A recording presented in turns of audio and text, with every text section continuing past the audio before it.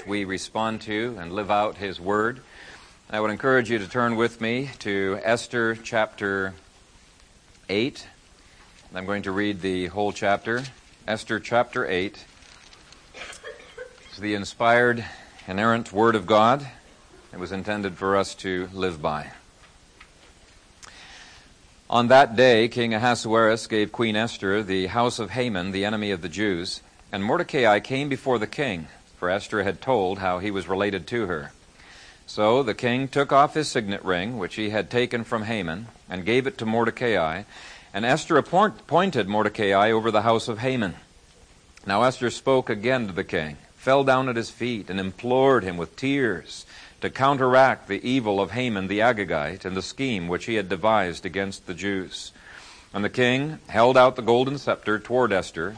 So Esther arose and stood before the king and said, "If it pleases the king, and if I have found favor in his sight, and the thing seems right to the king, and I am pleasing in his eyes, let it be written to revoke the letters devised by Haman the son of Hammedatha the Agagite, which he wrote to annihilate the Jews who are in all the king's provinces. For how can I endure to see the evil that will come to my people? Or how can I endure to see the destruction of my countrymen?"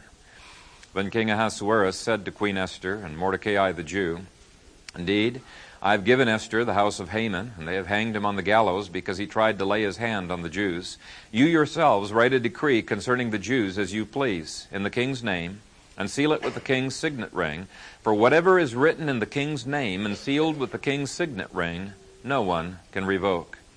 So the king's scribes were called at that time, in the 3rd month, which is the month of Sivan, on the 23rd day, and it was written according to all that Mordecai commanded, to the Jews, the satraps, the governors, and the princes of the provinces from India to Ethiopia, 127 provinces in all, to every province in its own script, to every people in their own language, and to the Jews in their own script and language. And he wrote in the name of King Ahasuerus, sealed it with the king's signet ring, and sent letters by couriers on horseback, riding on royal horses, bred from swift steeds. By these letters the king permitted the Jews who were in every city to gather together and protect their lives, to destroy, kill, and annihilate all the forces of any people or province that would assault them, both little children and women, and to plunder their possessions. On one day, in all the provinces of King Ahasuerus, on the 13th day of the 12th month, which is the month of Adar. A copy of the document was to be issued as a decree in every province and published for all people, so that the Jews would be ready on that day to avenge themselves on their enemies. The couriers who rode on royal horses went out, hastened, and pressed on by the king's command, and the decree was issued in Shushan the citadel. So Mordecai went out from the presence of the king in royal apparel of blue and white, with a great crown of gold and a garment of fine linen and purple, and the city of Shushan rejoiced and was glad. The Jews had light and gladness, joy and honor, and in every province and city, wherever the king's command and decree came, the Jews had joy and gladness, a feast and a holiday. Then many of the people of the land became Jews, because fear of the Jews fell upon them. And all God's people said, Amen.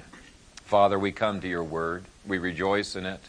It is our desire to not only be encouraged, and there is so much encouragement in this chapter, but Father, to be challenged to live as we ought. I pray that you would anoint me and enable me to faithfully preach your word and help us to be hearers and doers of it, people who rejoice in your word, are gladly foot soldiers in your cause. We pray in Christ's name. Amen. You may be seated.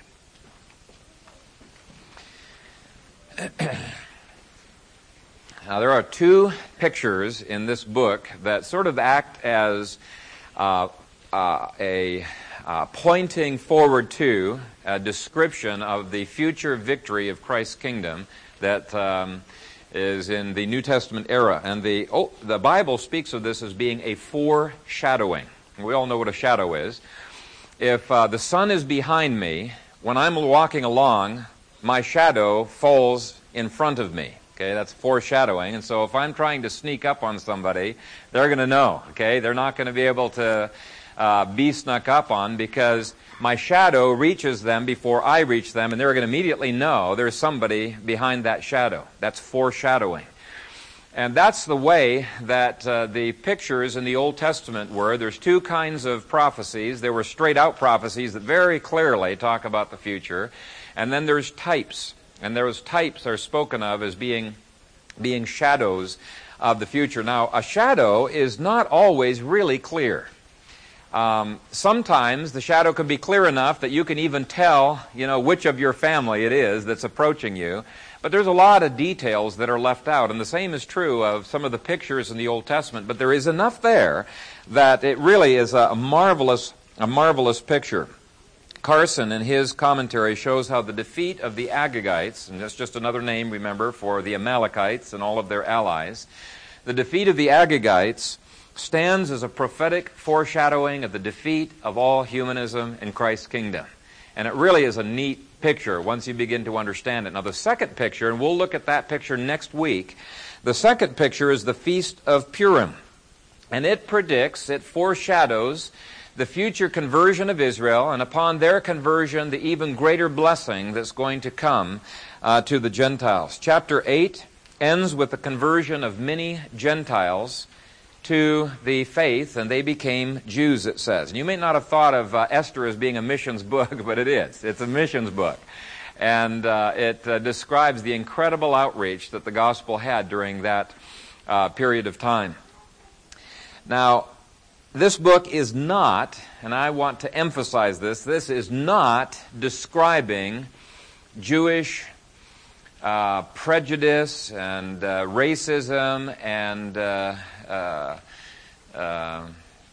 murderous attitudes toward the Persians, as Defenbaugh and some other commentators have tried to make it out to be. Some people have said that there was absolutely no need for them to engage in this battle and to slaughter the 75,000 Persians. And if you look in chapter 9, you'll see it's over 75,000.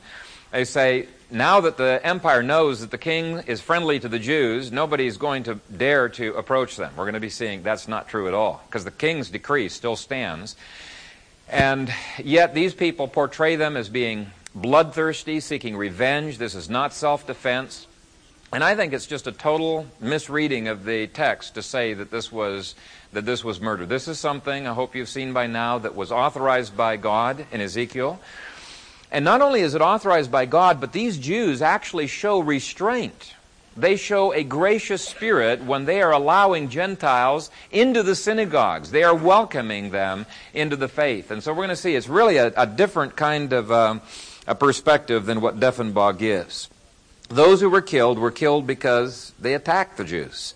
And we're going to be looking then this week and next week at the attack of Amalek, and then the other great symbol of the Feast of Purim. Now, you're going to have to dredge up from your memory a little bit of what we've covered already, because we only have so much time in a sermon, and that's one of the reasons for the handout there. I gave 11 reasons why you can see that the battle of Gog and Magog in Ezekiel 38 through 39 was fulfilled to a T in the book of Esther.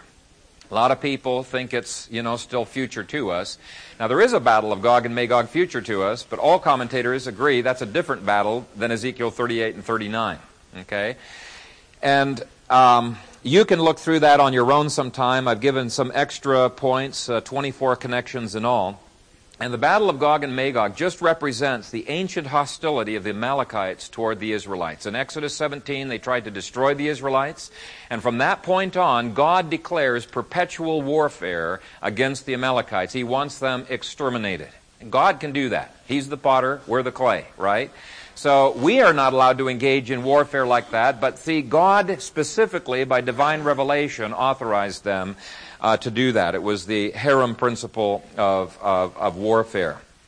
And what happens in chapter 8 is it begins with tears, it ends with joy, and I think it prefigures the New Testament period, which begins with tears and it ends with joy as well. We sing the hymn, Joy to the World, the Lord is come, because His coming did reverse history. It's not a repeat, where everything's going to go downhill again. No, this is a total reversal of history where as far as the curse is found, His grace is going to reverse that. And so these two pictures marvelously portray that. Now, here's where we're going to start. Just because victory was prophesied in Ezekiel chapters 38 and 39 does not mean that the tears at the beginning of this chapter are any less real, does it? They're real tears. We've seen over the past 2 weeks that when God prophesies something, that does not authorize us to be passive and say, okay, let's see how he does it. No, the prophecy is intended to give direction to our action, not to make us passive. It is intended to give us faith to expect great things from God and to attempt great things from God. And so it's not an illusion here. They're facing real danger, and they don't necessarily know the immediate outcome of what's going to happen. They need to be involved in action. And so what happens is in verse 3, she bursts into tears, and she is crying and petitioning the king to save Israel. She's not crying for herself. She's safe. There isn't anybody who would have dared to touch her. Mordecai is safe. Okay? She is weeping and moved for Israel. And that should be our longing as well. There are many scriptures that call upon us to pray for the peace of Jerusalem, to pray for the salvation of Jerusalem. This should be something that our hearts are burdened for. And so point 1 is that the tears of the battle of Gog and Magog must go forward. And there are outlines, if you don't have them, outlines for the sermon this morning, as well as that other paper. But verse 1 says, chapter 8, verse 1, "On that day King Ahasuerus gave Queen Esther the house of Haman, the enemy of the Jews, and Mordecai came before the king, for Esther had told how he was related to her."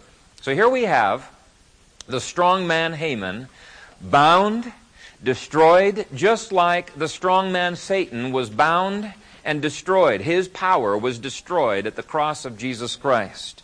In fact, at Christ's right hand, the ascension to the right hand of the Father, he not only declares his victory over Satan, but what does he do? He gives the house of Satan to the church, doesn't he? He says, "The meek shall inherit the earth." He was the prince of this world, but the prince of this world, Christ said, is being cast out. It's a progressive thing there. And he's giving the house to his people.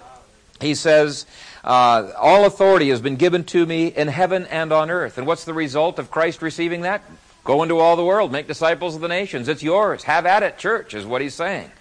In 1 Corinthians 3, he says this, "Therefore let no one boast in men, for all things are yours, whether Paul or Apollos or Cephas or the world or life or death or things present or things to come, all are yours, and you are Christ's, and Christ is God's." And so the serpent had his head crushed at the cross of Jesus Christ, and his house has been given to the church. But that does not rule out the need for warfare, does it? It does not rule out the fact that there's going to be some pain and there's going to be some suffering. Yes, Haman has been bound. Yes, he has been destroyed. Satan was crushed at the cross of Jesus Christ. His kingdom was wrested from him, and we are progressively entering in and taking that kingdom from Satan. But we still have to enter the land of Canaan. And if you remember the story centuries before of Israel entering into the land of Canaan, there were plenty of people that died in those wars, weren't there? There was suffering, there was pain, and people might say, now wait a shake, God said he gave them the land. How come they're having to take the land? Well, what God did when he gave them the land is he gave them the power and he gave them the authority to be able to go in and to possess the land. The land was theirs. It's given. Now they go in and they possess that land. And that's exactly the way it is with the Lord Jesus Christ and his kingdom. He has conquered Satan. He has bound him, and we can enter in to possess the land with the same confidence and boldness that the Jews here have. Now, secondly, the battle of Gog and Magog had to come despite the fact that the Jews were in charge. Okay, Satan being bound did not do away with the battle. Them being in charge does not do away with the battle. In verse 2 it says, "So the king took off his signet ring, which he had taken from Haman, gave it to Mordecai, and Esther appointed Mordecai over the house of Haman." So God has transferred the power from Haman to Mordecai in this third year of the month. But hey, the battle is going to be in the 12th month, right? So there's still a few months of waiting that they've got before this battle. You see, when he transfers the authority to Haman and he makes the Jews to be in charge, he does not in any way do away with his decree. He cannot do away with his decree. Okay, the decree continues to go forward. The previous decree that anybody that wants can seek to destroy the Jews. He cannot annul that. And so there's going to be a battle even though he has put the Jews in charge. And in the same way, Christ's resurrection to the right hand of God the Father gives the kingdom to the Christians. We are seated with Christ in the heavenlies right now. We've been given authority over all of the power of the evil one. In fact, the degree of authority that we have over Satan is absolutely outstanding. When you look at Revelation chapter, is it 2, 23 and following? I don't know. It's Revelation 2 or 3 to one of the churches.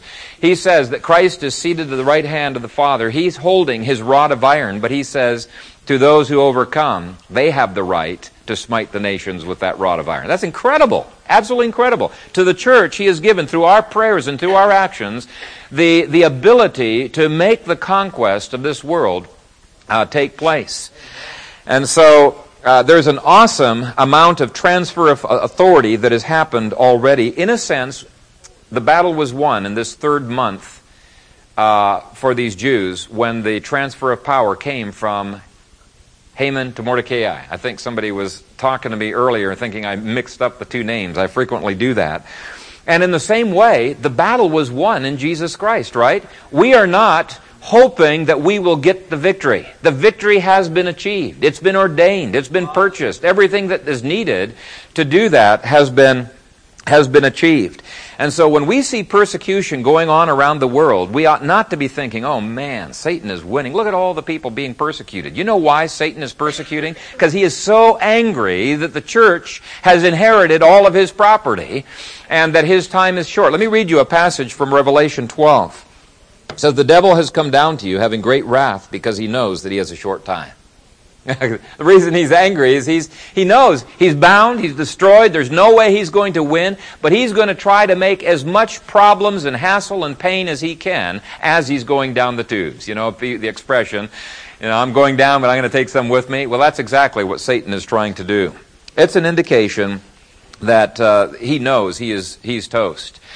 But that does not mean we do not go through the vale of tears. Look at verse 3. Now Esther spoke again to the king, fell down at his feet, implored him with tears to counteract the evil of Haman the Agagite and the scheme which he had devised against the Jews. Now her tears touched the king's heart, but you know what? That king cannot reverse his earlier decree. We've already seen that. The decree goes forward. All he can do is to make sure that the Jews have everything that they need to be able to win the battle. And he does that. I hope you can see a pattern here. I do want to comment on those tears, though. These are not tears for herself, as I mentioned earlier. She's safe. Mordecai is safe. These are tears on behalf of Israel. She is moved. She is burdened for the salvation of Israel. And these are the same tears that the Apostle Paul was burdened for on behalf of Israel according to the flesh. Paul said this in Romans 10, verse 1. Brethren, my heart's desire and prayer to God for Israel is that they may be saved. In chapter 9, he says, I tell you the truth in Christ. I'm not lying. My conscience also bearing me witness in the Holy Spirit. He's saying, what I'm going to say, I know none of you is going to believe it, but hey, I'm not lying. This is really by the Spirit I am saying this, that I have great sorrow and continual grief in my heart, for I could wish that I myself were accursed from Christ for my brethren, my countrymen, according to the flesh, who are Israelites. He's saying that's the degree of burden that God has placed upon my heart. There are times where I wish I could go to hell so that they would not have to go to hell. He prayed for them. He was burdened for them. And what I want to ask you is, to what degree has God burdened your heart for the nation of Israel? To what degree do you pray for their salvation? It's something I think we ought to be concerned about because the Gentiles are not going to enter fully into their blessings until Israel as a nation is saved. I'm firmly convinced of that.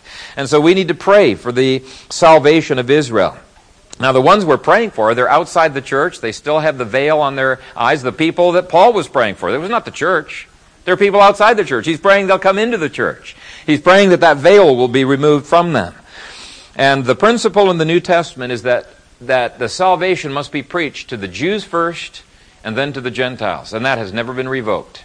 Never been revoked. I think it's still a pattern. We need to have a high priority in evangelism and missions toward Israel. Now, outside of Christ, Israel does not have any special privileges. Revelation says they are Sodom. They are Egypt. In other words, they are under the curse of God. They're not under the blessing of God.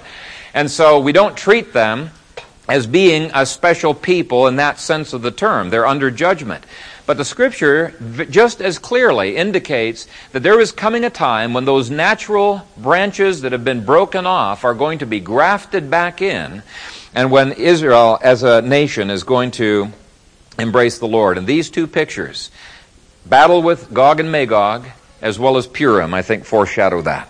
Point 4 says that this battle of Gog and Magog must go forward despite the king's favor toward the Jews. Verse 4, and the king held out the golden scepter toward Esther. So Esther arose and stood before the king. Now remember that this king loved Esther, and the biblical history tells us that he was very favorable to the Jews, but it didn't matter. He could not annul that decree. It had to go forward. And there are two reasons. First, some 70 years before, God had said that this battle was predestined. It had to go forward. I want you to turn with me to Ezekiel 38 through 39. And we'll just look at a couple of passages in here. Obviously, we can't look at the connection between, because we've already done that, and I've given you the paper. You can study that on your own. But I want to show that this is something God said had to happen. God was going to make it happen. Ezekiel 38, verse 4. He says, I will turn you around, put hooks into your jaws, lead you out with all your army, horses and horsemen, all splendidly clothed, in a great company with bucklers and shields, all of them handling swords. Haman has so favored his people that they're wealthy, they're well clothed, they're well armed. Okay, so they're going out to battle against the Israelites, and it appears that they are not necessarily convinced that they are going to lose. It's worth a try. I don't think the king's going to come after these people if they annihilate the Israelites and they succeed, because after all, it is the king's decree that has authorized this. They're simply obeying the law. So there may be something in this for them. They may be able to come away with a lot of loot.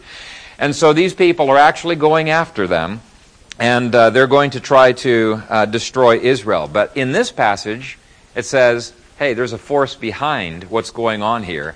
God is going to force Gog and Magog to attempt to annihilate Israel. And just as surely as a fish is drawn out of the water by a line. That's the image that he gives there. Look at verse 16.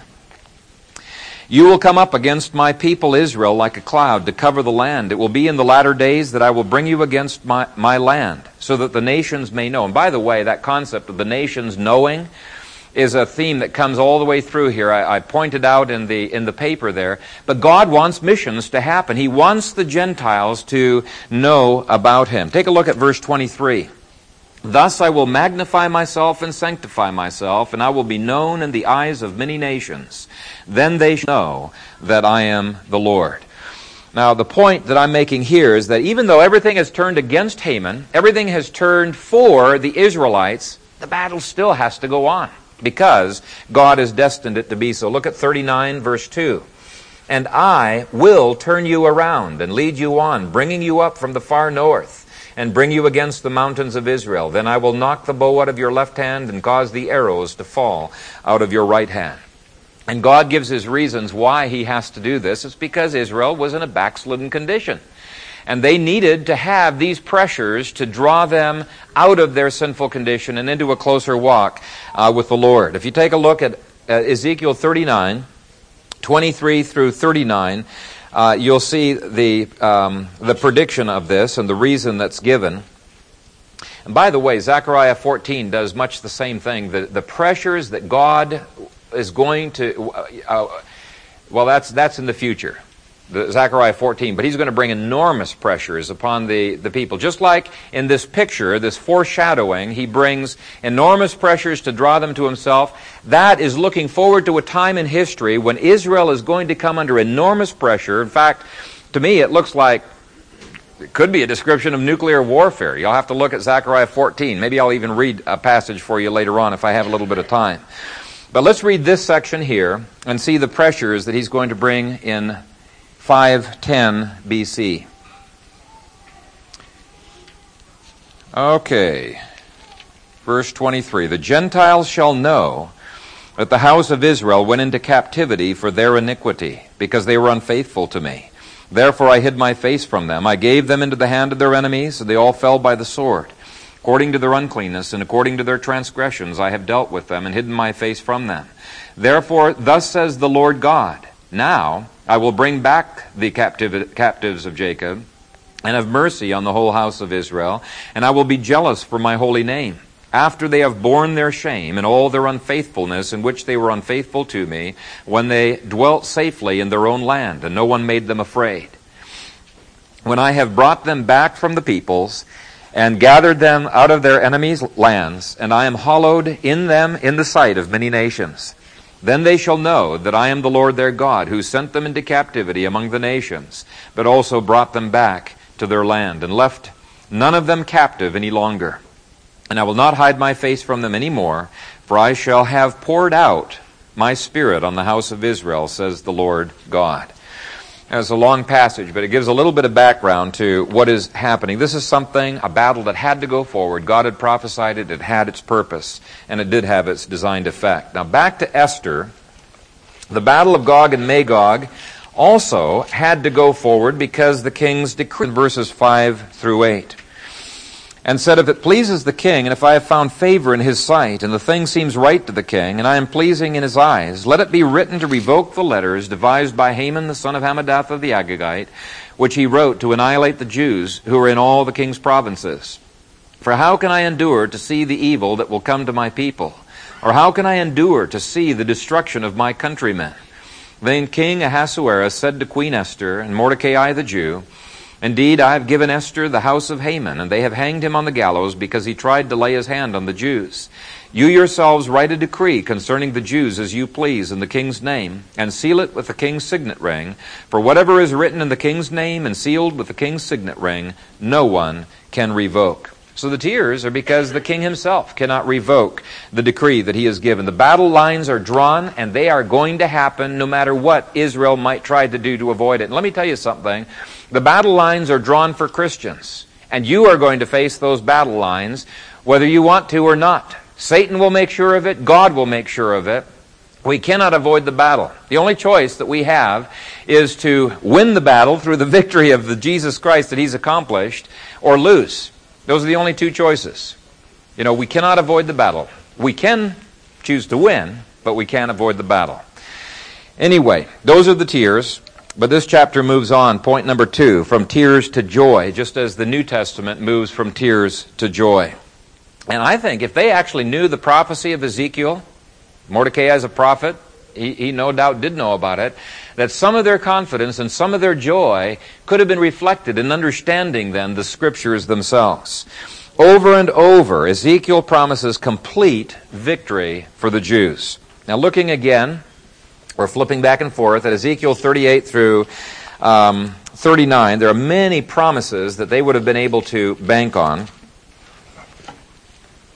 Ezekiel 38 verse 3, for example, say, thus says the Lord God, behold, I am against you, O Gog, the prince of Rosh, Meshech, and Tubal. Now, those are incredibly encouraging words. God is saying he's against them, but he's for the Israelites. And hey, if God is for us, who can be against us? I mean, that's the kind of encouragement that Ezekiel is trying to give to these people. And he says, I'm going to even make the creation itself give a sign that I am on your behalf. And you can see that down in verse 19. It says, for in my jealousy and in the fire of my wrath I have spoken. Surely in that day there shall be a great earthquake in the land of Israel, so that the fish of the sea, the birds of the heavens, the beasts of the field, all creeping things that creep on the earth, and all men who are on the face of the earth shall shake at my presence. The mountains shall be thrown down, the steep places shall fall, and every wall shall fall to the ground. And he talks about calling the sword against one another. One of the things I forgot to put in your paper, I've brought it up in a sermon before, but Seeberg's research on earthquakes going back, millennia, and it's a very sparse information that we have from the ancient historians, but he has evidence that there was massive earthquakes in the Persian Empire. So I think it's probably a good thing that Nehemiah did not build those walls earlier. There's probably all of these tremors going on. Maybe those walls wouldn't have even withstood. But anyway, God moves even creation to give the Jews a sign of their success. In verse 21, He'll cause the Gentiles to side with Israel and to fight against their own fellow countrymen. He says, I will call for a sword against Gog throughout all my mountains, says the Lord God. Every man's sword will be against his brother. And of course, in chapter 9 of Esther, you see exactly that happening. Okay, back to Esther. Let me quickly read through verses 9 through 14, where the king grants permission for the Jews to defend themselves. Beginning at verse 9. So the king's scribes were called at that time in the 3rd month, which is the month of Sivan, on the 23rd day, and it was written according to all that Mordecai commanded to the Jews, the satraps, the governors, and the princes of the provinces from India to Ethiopia, 127 provinces in all, to every province in its own script, to every people in their own language, and to the Jews in their own script and language. And he wrote in the name of King Ahasuerus, sealed it with the king's signet ring, and sent letters by couriers on horseback, riding on royal horses bred from swift steeds. By these letters, the king permitted the Jews who were in every city to gather together and to protect their lives. And I should point out that that idea of protecting themselves comes up over and over again. Again, it's not revenge. They need to protect themselves. To destroy, kill, and annihilate all the forces of any people or province that would assault them, both little children and women, and to plunder their possessions. Now, there's different interpretations, actually different translations of that. And here's the NIV's translation. To destroy, kill, and annihilate any armed force of any nationality or province that might attack them and their women and children. In other words, it's not authorizing the killing of the women and the children. It's authorizing them to annihilate those who want to kill them, their women, and their children. And actually, the translation could go either way on that. They point out that there's no evidence that the wife of Haman was killed, or that the wives of the 10 sons were killed, or any other women or children were killed. It just talks about men being killed here. So that may be a possibility. I still tend to favor, in terms of the Hebrew, I think the New King James translation is a little bit better. Either way you go, God authorized in the days of Saul the slaughter of everybody. Man, woman, child, even the beasts, right? Because they had been judged in God's courts. This was harem warfare. This was not the ordinary warfare that Israel was allowed to engage in. But either way, whichever interpretation you take, verse 12 goes on to say, on one day in all the provinces of King Ahasuerus, on the 13th day of the 12th month, which is the month of Adar, a copy of the document was to be issued as a decree in every province and published for all people, so that the Jews would be ready on that day to avenge themselves on their enemies. Couriers who rode on royal horses went out and hastened and pressed on by the king's command, and the decree was issued in Shushan, the citadel. And so they were given hope by prophecy, by providence, by the king's authorization. And then finally in verses 15 through 17, they have hope because they know God controls the future. Now we're skipping a ton of material here, but I'm wanting you to have the broad picture, the broad overview. Verses 15 through 17. So Mordecai went out from the presence of the king in royal apparel of blue and white, with a great crown of gold and a garment of fine linen and purple, and the city of Shushan rejoiced and was glad. Okay, the battle isn't for several months yet. And yet the people are moved from tears to joy. That's what eschatology can produce. That's what God's promises can produce. That's what belief in God's providence can produce. And, there's a lot of Christians who are facing attack and persecution, and they're going through troubles, financial losses. And unbelievers look on and they're just amazed. How come you have peace? How come you have confidence? How come you have joy in the face of everything you've been going through? Well, God's grace can produce that within us. Anyway, going on, the Jews had light and gladness, joy and honor, and in every province and city, wherever the king's command and decree came, the Jews had gladness, a feast, and a holiday. Then many of the people of the land became Jews, because fear of the Jews fell upon them. Again, the actual battle is not until the next chapter, but they can enter by faith into the confidence that they're going to overcome the world. And we too can rejoice in the confidence that God's promises are going to be fulfilled. There's going to be victory. Jesus has won that already in his ascension. The Spirit is progressively applying it, and one day it's going to be 100% fulfilled and will be ushered into eternity. I do want to look at some further lessons quickly from this chapter. I want to look at both personal and prophetic lessons. And the first personal lesson is it is right to defend yourself. Some people are pacifists, and they think it's never right to defend yourself against others. And it's not right to have weapons, because weapons are designed to defend yourself, right? We're supposed to be pacifists. But what would have happened to these Jews if they had not already been armed? They would have been in deep Dutch, real trouble. And God indicates all throughout the Old and the New Testaments is perfectly appropriate. You're never allowed to raise the sword against the government, the civil government, unless another civil government, another magistrate has authorized you to do so in terms of war, or a lower magistrate throwing off the tyranny of a higher magistrate. But having weapons, no problem. The Scripture says that's something that we should be a part of. Look at verse 2, chapter 9, verse 2. The Jews gathered together in the cities throughout all the provinces of King Ahasuerus to lay their hands on those who sought their harm. Verse 5.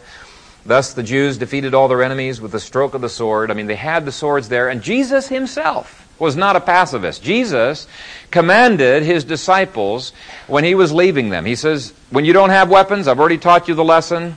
You can trust me to provide for you. But don't presume.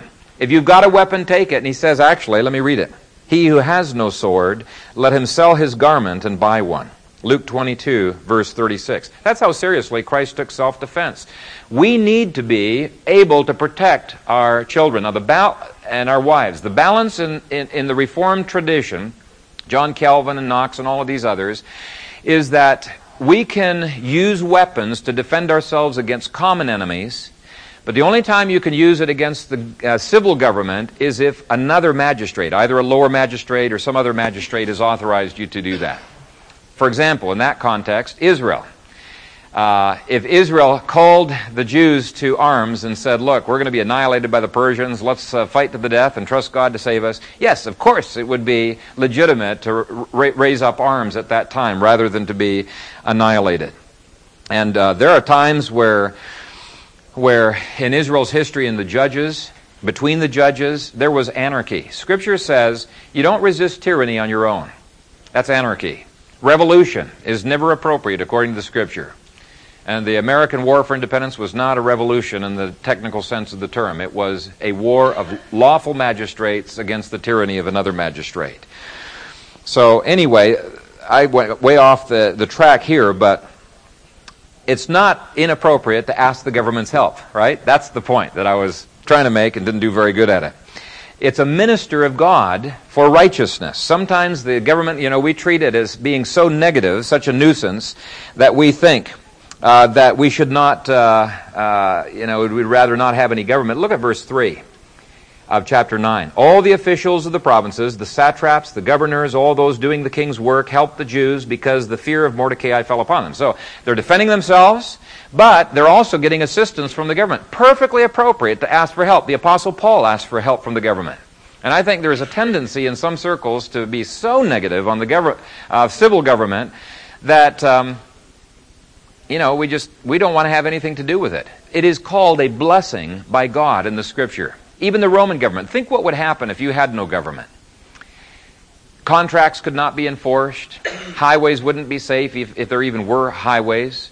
It'd be a total social disintegration like happened when there were no judges in Israel. Marauders and bandits and murderers got away with murder. I mean, it would be a terrible situation. And so it is a blessing. It's perfectly appropriate to ask even a pagan government for help. Another personal application we've already mentioned is that we should pray for pagan Israel, or what Paul calls Israel according to the flesh, to be saved. Here's what the Westminster Larger Catechism, number 191, says. What do we pray for in the second petition of the Lord's Prayer? Answer. In the second petition, which is, Thy kingdom come, acknowledging ourselves and all mankind to be by nature under the dominion of sin and Satan, we pray that the kingdom of sin and Satan may be destroyed, the gospel propagated throughout the world, the Jews called, the fullness of the Gentiles brought in. And so it calls upon the church. It's our duty to be praying for the calling of the Jews and the fullness of the Gentiles. And that brings up the first prophetic lesson. The historical salvation of the Jews in this passage foreshadows the future salvation of the Jews. This is in our future. And I've put it into two columns here. There's actually two types of prophecy. The top type is the type or shadow that we were talking about. It's not always as clear. And then the bottom one, these are very straightforward, propositional truth. You can understand it fairly well. Now, over in this column is what's happening in Esther. It's in 510 BC. And here's some examples of very clear, direct prophecy that's describing what was going to happen in 510 BC. Here's some prophecies that are describing what's going to happen yet in our future. And what I'm trying to point out is this is foreshadowing that. Okay, this is foreshadowing what's happening in the future. And who knows, we may be alive, when God converts Israel and brings those incredible blessings to the Gentiles in the future. Let me give you an example of a prophet who foretold what was going to happen in Esther's day, and that's Zechariah 8. That's in this section over here. In fact, why don't you turn there with me? We've already dealt with Ezekiel, but let's take a quick look at Zechariah that predicts what was happening in 510 BC. Now, he does talk about the battle itself in another place, but I just want to focus on two things here: the salvation of Israel and the salvation of many, many Gentiles in Esther's day. And we're not going to have time to go over everything in this passage, but because Gentry applies this to the future, and I agree with Gentry on most things, I think he's wrong on this. I just want to go through the timing pretty quickly. Last verses of chapter 7 give an explanation, like in verse 14, of why God gave the exile. Okay, so that is something that's in the BC region rather than the AD.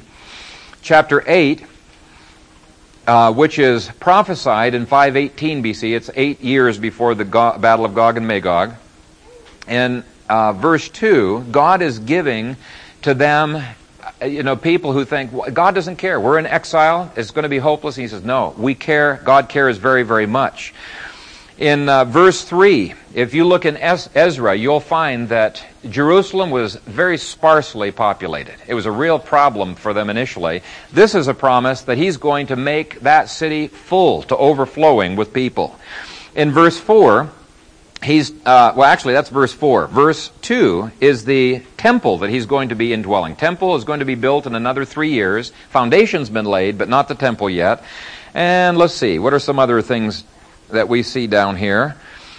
Verses 9 and 10 are describing things that happen before the temple foundation was laid. So it's just a few years before. Verse 11 contrasts that, says, but now, we're not talking something that's 2,500 years later. He says, but now I will not treat the remnant of this people as in the former days. And he goes on to talk about how he's going to be prospering them. Prospering them when? Prospering them in their own period of time amongst the nations. And then in verse 14, he again talks about something that was happening before, and then he contrasts it in verse 15. So again, in these days. And then he talks about the blessing that he's going to be bringing. Verse 19 talks about 4 fasts that had been started in the exile. And in another passage, Zechariah talks about those same 4 fasts and says, you got to quit doing those. Those got to be transferred to feasts. He says that here it's going to be turned into feasting. Why? Because God has changed the situation. What's the situation that's changed? He says, I'm going to save Israel, and I'm going to be saving many Gentiles. And we're going to read that in a little bit. But again, the context is clearly talking about something in the 6th century BC. So with that as a background, let's take a look at Israel being saved from destruction. Verse 7. Thus says the Lord of hosts, behold, I will save my people from the land of the east and from the land of the west. And so he's saying, whatever danger that they are needing to be saved from, this is universal. It's going to be all throughout the empire. I will bring them back, and they shall dwell in the midst of Jerusalem. They shall be my people, and I will be their God in truth and righteousness. Look down there at verse 13. It shall come to pass that just as you were a curse among the nations, O house of Judah and house of Israel, so I will save you, and you shall be a blessing. Do not fear. Let your hands be strong. Who's he talking to? It's the current generation. They're the ones not to be fearful. Why? They're going to be a blessing to the nations. And so you can see it's very parallel to what's going on in Ezekiel and Esther. The second result of the battle of Gog and Magog is the blessing brought to the Gentiles. And my paper shows that with regard to Ezekiel. Let's just look at a couple of verses in Zechariah. Zechariah 8, verses 20 through 23. Thus says the Lord of hosts, peoples shall yet come, inhabitants of many cities. The inhabitants of one city shall go to another, saying, let us continue to go and pray before the Lord and seek the Lord of hosts. I myself will go also. Yes, many peoples and strong nations shall come to seek the Lord of hosts in Jerusalem and to pray before the Lord. Thus says the Lord of hosts, in those days 10 men from every language of the nations shall grasp the sleeve of a Jewish man, saying, let us go with you, for we have heard that God is with you. This is an incredible extension of the gospel during the period of time of Darius. Absolutely amazing. In fact, the proportion there, 10 Gentiles to every Jew, seems to be what is being hinted at. Let me give you one last one, Zechariah 2, verses 11 through 12. In the context here is telling them, leave Babylon. Verses 6 and following, he's telling the people, come out of Babylon, come back to Israel. But immediately after talking about that, in verses 11 through 12, he says, many nations shall be joined to the Lord in that day, and they shall become my people, and I will dwell in your midst. Then you will know that the Lord of hosts has sent me to you. The land became Jews. He meant many. I mean, there was a ton of people. This was probably the most pervasive outreach of the gospel of any period prior to the cross. Unbelievable, the extension of the gospel. And so it serves as a fantastic foreshadowing of what is going to happen as the gospel extends in the future. Now, shadows are never as great as the thing they're pointing to, right? And so there are many other passages that say what's going to happen in the future is going to make the shadow, the picture, the darkness back there look like nothing. But it still was something that ought to really encourage our hearts. Now, if you want to know the future in a nutshell of what God has for us, let me just give it to you. Scripture prophesies from the time of Christ's crucifixion and on that the Jews are going to be a minority for quite a period of time. Just a remnant of the Jews is continually going to be saved. The majority of them are going to be hardened. But he says there's going to be more and more Gentiles over time becoming saved. And at some point in history, God is going to bring a major threat against the land of Israel according to the flesh. Apostate Israel, in other words. And somehow God is going to make that threat backfire on the very people who are going to be attacking Israel. In fact, it indicates that the pagan nation... Why don't you just turn there with me to Zechariah 14.